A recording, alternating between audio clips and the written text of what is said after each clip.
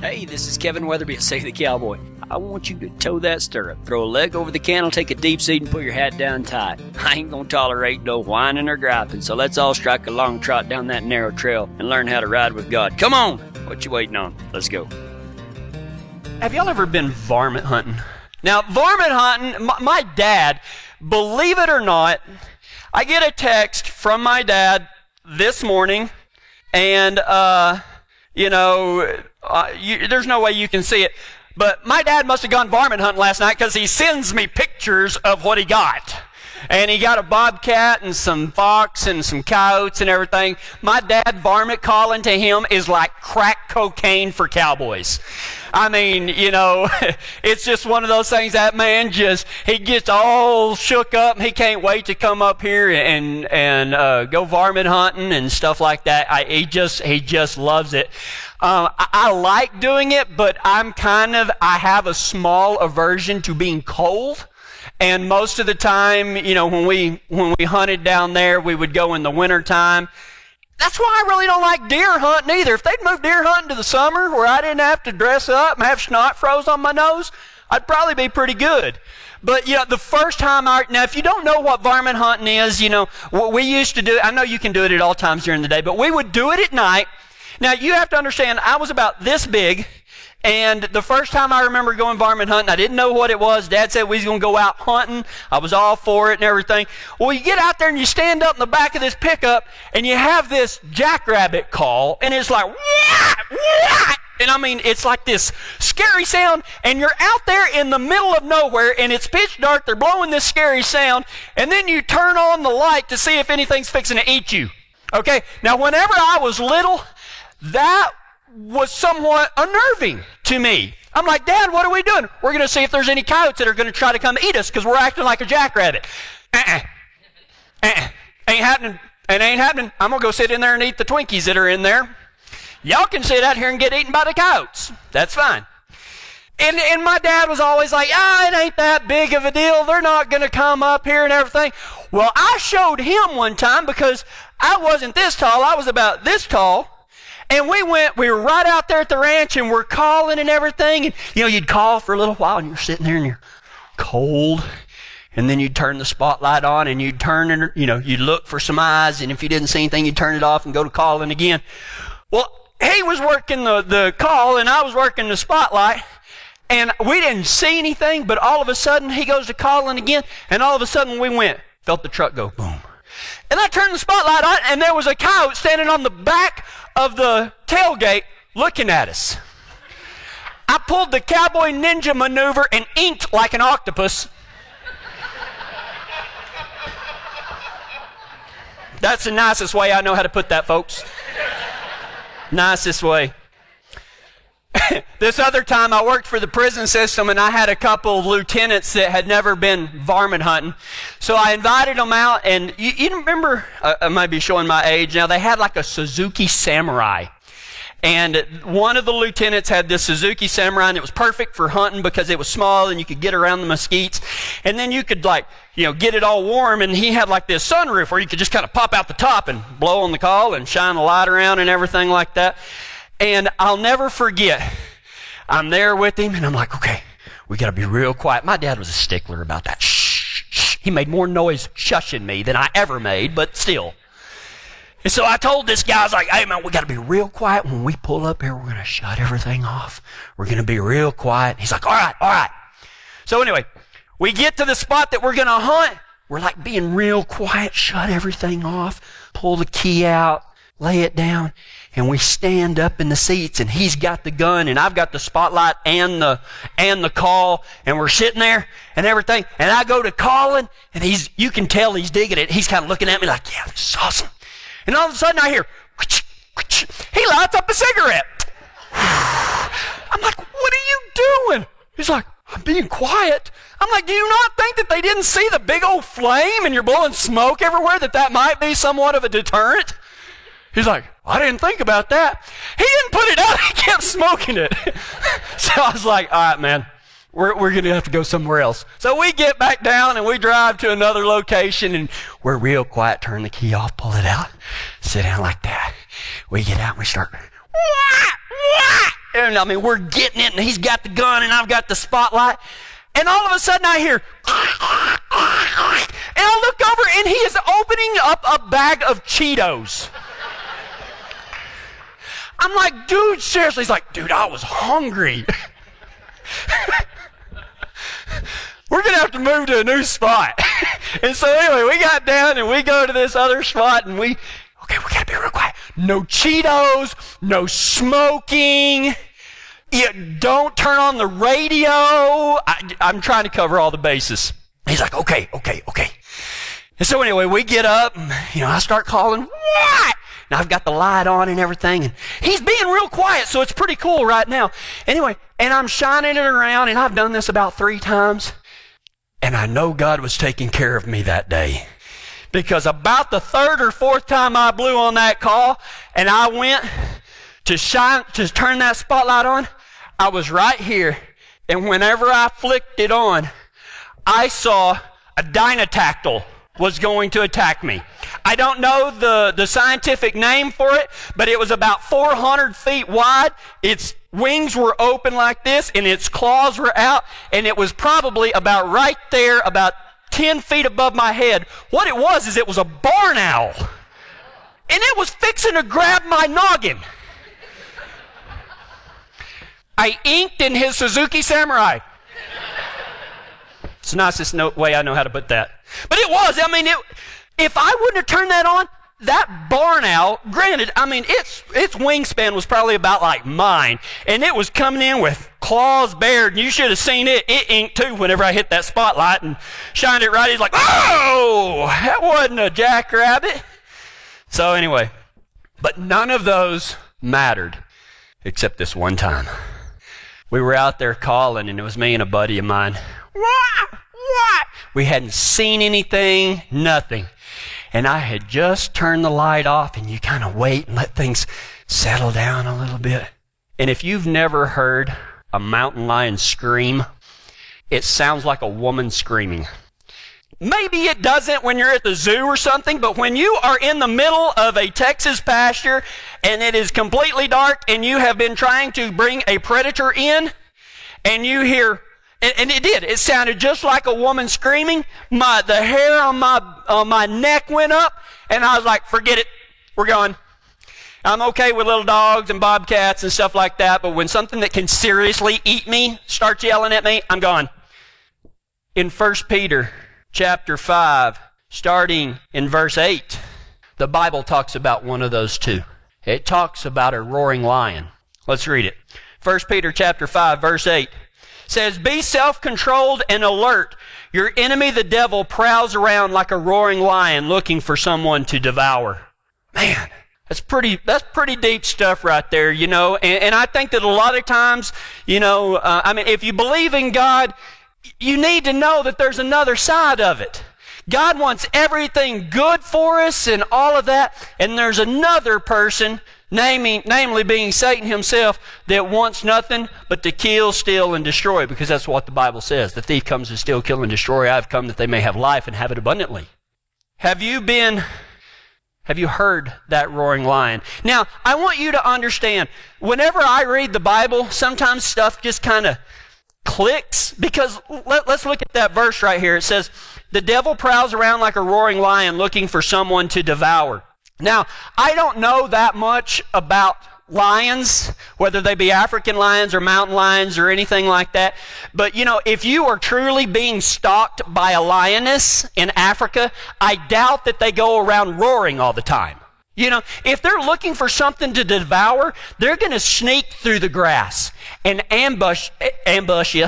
Going to ambush you. That's the way it's spelled, ambush. Be self-controlled. Your enemy, the devil, prowls around like a roaring lion looking for someone to devour.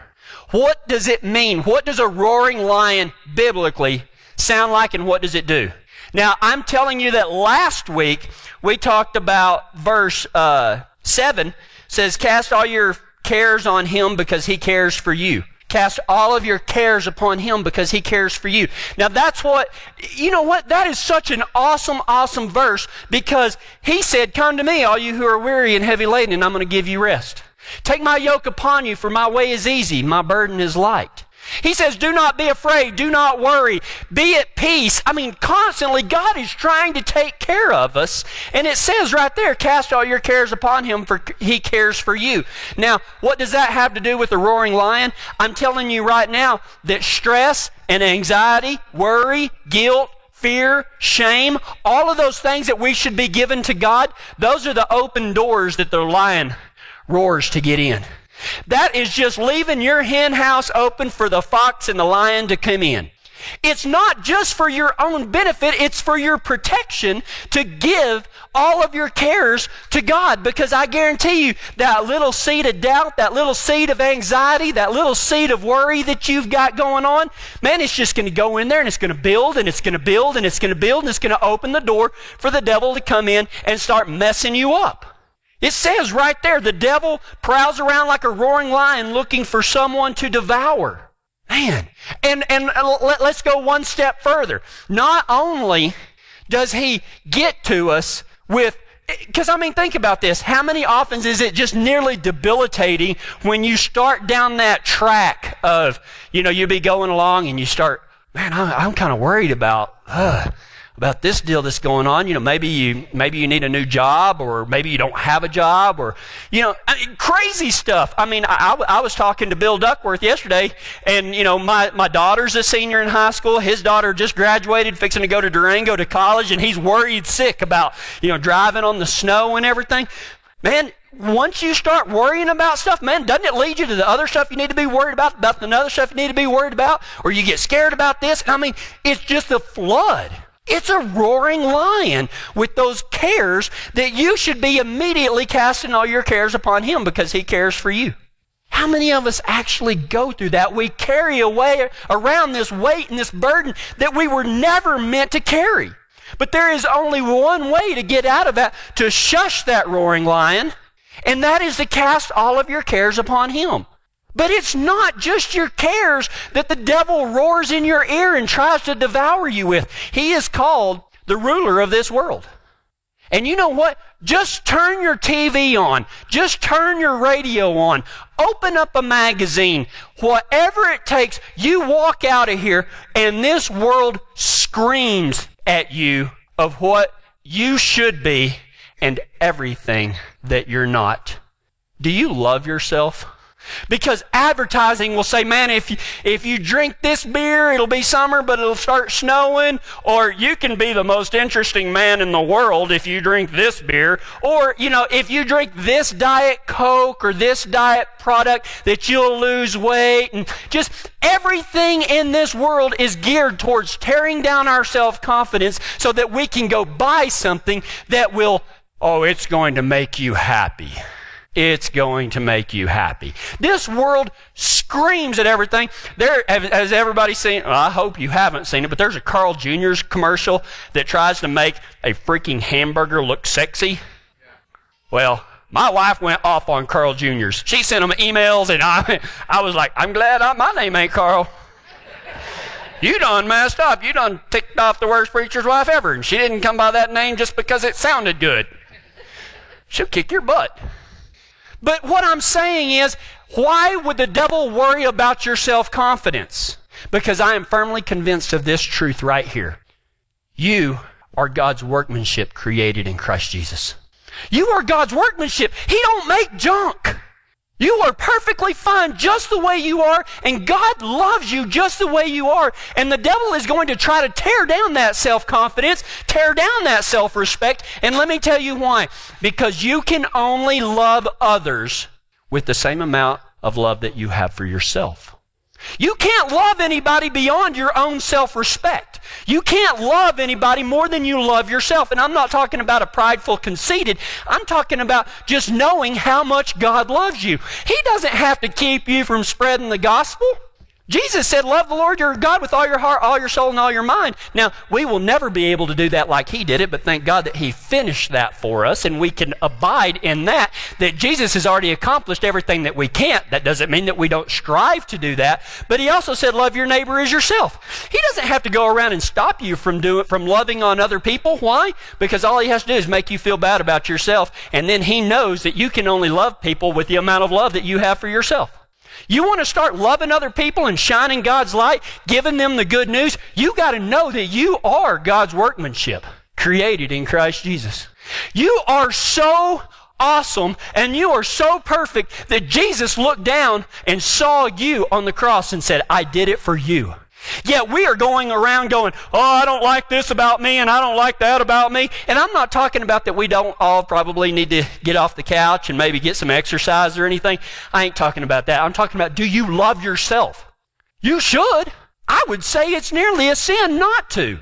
Jesus loved you so much, He went and died for you so that He could take all of those cares and all of that anxiety. Man, do not listen to this world. The Bible says, be transformed by the renewing of your mind. You have to change the way you think about yourself. You have to love yourself. Why? Because that's what God wants you to do. Love your neighbor as yourself. You can't love anybody. That's the limiting factor. You will never get above how much you love yourself. Start knowing how much God loves you. He made you in perfection. In, not M. Not imperfection, in perfection. We are the righteousness of God in Christ Jesus. Man, I see people moping around, not liking themselves. You ought to love yourself because only by loving yourself are you going to be able to go out and love others. Don't listen to that roaring lion that is able to get to you through your anxiety, through your stress. You know what one of the greatest killers in this world is? Stress. It causes heart disease. It causes mental disorders. We were not meant to carry that inside ourselves. You are not tough if you are carrying around a bunch of stress and anxiety and worry and doubt and shame and guilt and however many other big words that y'all know. You're not meant to carry that. You are not tough for doing that. You want to be tough? Give it to God because that's what is tough. Walk around here holding your head up high, knowing that Jesus Christ died for you. And also, pray for me! Oh, that's great. I love it. I love it. You know what? There's no greater sound in the world to me than a child crying in church. That means his parents are here, and they love God enough to bring their children here and raise them up in the way they should go.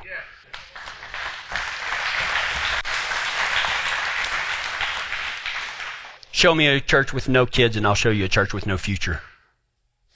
Cast all of your cares upon Him. Don't listen to the world and all of the stuff that it's telling you. That you're going to be cool if you do this or if you do that, buy this product or whatever. You are not defined by material things. You are defined by your love in Christ Jesus. And there's one other thing about a roaring lion. The devil prowls around like a roaring lion seeking someone to devour. 1 Peter 5:8. Memorize it. Why lion? Why didn't he say like a roaring wallaby or a roaring coyote? A roaring llama! Oh, crap. I just inked. I hate shaved llamas and alpacas. I'm sorry for y'all that have alpacas. I didn't say I was sorry for what I said. I said I'm sorry for y'all. It's like having a freaking spook house in your backyard. Hey, y'all, come over. Come to the spook house. Walk out in the pen.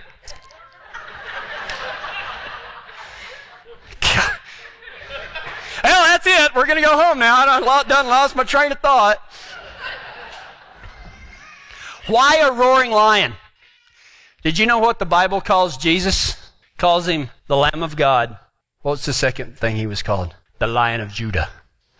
The devil prowls around like a roaring lion. Why would he do that? Why did the Holy Spirit tell Peter to use that term? Nothing in this book is by accident. Listen to this. He's trying to imitate God. Did He not tell Adam and Eve in the Garden of Eden? Did God really say? He's trying to put Himself in the position of God. He goes around like a roaring lion seeking somebody to devour. And what does that mean? Here it is right here. And if you hadn't heard anything I've said so far, listen to this. God is not mad at you. God is not mad at you for anything that you have done. He's not mad at you, but the devil prowls around like a roaring lion trying to convince you that God is mad at you. He will try to imitate the voice of God in your heart, and he will seek nothing except to bring condemnation on you so that he can destroy that self-confidence, so that he can rise up your anxiety and your stress, so that he can come in and he can devour you and cut off the light of God in your life. That doesn't mean he can take it away, but he can sure throw a hat over you. And you know what? We do it all the time. We let him. Because we think that God is mad at us. He is not mad at you when you accept Jesus Christ as your Lord and Savior. He said all of your sins have been forgiven. As a matter of fact, God says, I will remember their sins no more. Why do we go around thinking that somehow that you have done something that was so heinous, or you have been doing something for so long that it is not enough that Jesus Christ died on a cross, that God poured out all of his wrath on his Son on the cross, except for that? Well, I did something so bad that, you know what? Peter, before Jesus was crucified on the cross, Peter denied Christ 3 times, and he's the one that wrote this book. There is nothing you can do when you are abiding, when you are riding with Christ. There is nothing that you can do or have done that is going to make God mad. Quit listening to that roaring lion. God is not mad at you. God loves you. The devil prowls around like a roaring lion seeking somebody to devour. He's going to get to you with that anxiety, that stress, that sorrow.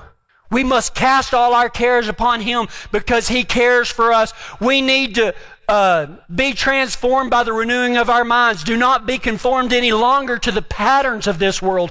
Quit looking for material things and what you wear. You know what? This will be the PG version. There is a rated R version of this. Mother Teresa did not worry about how big her thighs were because she had crap to do. Think about that. Quit worrying about all that stuff. God loves you. He wants you right up there next to him. Man, it's an awesome deal whenever you're riding out, going out to gather or something, and the boss says, come on up here, man, ride with me. And you get to ride up there and ride right alongside him. That's what Jesus wants for you. But too often, man, we just quit. We turn around and head off because we think that we've done something wrong, or, being a Christian is for sissies. Oh, bull. Only tough people go to heaven, because I guarantee you it's a lot tougher to cast all of your cares and all of your anxiety on him. It's harder to know that you are God's workmanship created in Christ Jesus. And to know that God is not mad at you. You can walk out of here today with your head held high, knowing that all of your sins have been forgiven. And if there's anything still left that you are holding on to, not God, then you confess that sin. Better yet, let's confess God's promise that he no longer is mad at us. All of my sins have been forgiven. Why do we confess? It's not so that Jesus will necessarily forgive us. A lot of times it's so that we can forgive ourselves because he's already done it. Confession is about taking something, because the Bible says that the heart of man is dark, and nothing can survive when it is given to the light. That's biblical. And when we confess something, we are bringing it out of our dark hearts, confessing it, and it cannot survive in the light. That's why it says confess your sins to each other. Come talk to me. If you got something that's weighing you down, come talk to me. I ain't going to judge you. Chances are, I've done it too. Go talk to Ty. Talk to Dave. Talk to my wife. Talk to your buddy. You know what? None of us have a right to judge, but all of us have the right to be loved by God. But we can't love others any more than we love ourselves. Here's the deal. What's the first part of that verse say? It says, be self-controlled and alert. Keep your head on a swivel. You got to constantly be watching out. And it says in verse 9, it says, resist him, standing firm in the faith, because you know that your brothers throughout the world are undergoing the same kind of suffering. We are all going through this. We all have to be self-controlled and alert, and we have to stand firm in our faith. What is our faith? If I were to ask you that, could you answer it? How do you stand firm in your faith? You got to know what your faith is. And your faith is in Jesus Christ and on his finished work on the cross. He has done already what you could not do. And all he asks is that we get up close to him. And when he goes this way, you go this way. When he goes this way, you go that way. We follow him. That's one of the first words he said. Come and follow me, and I will make you fishers of men. Come, follow me, and I'll make you gatherers of cowboys and cowgirls.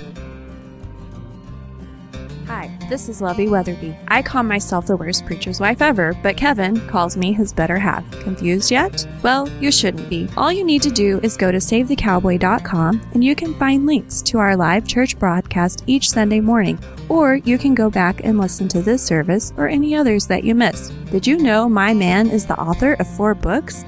You can find them all, as well as sermons on CD, by clicking on the store link at SaveTheCowboy.com. On behalf of Kevin and Save the Cowboy, thanks for listening.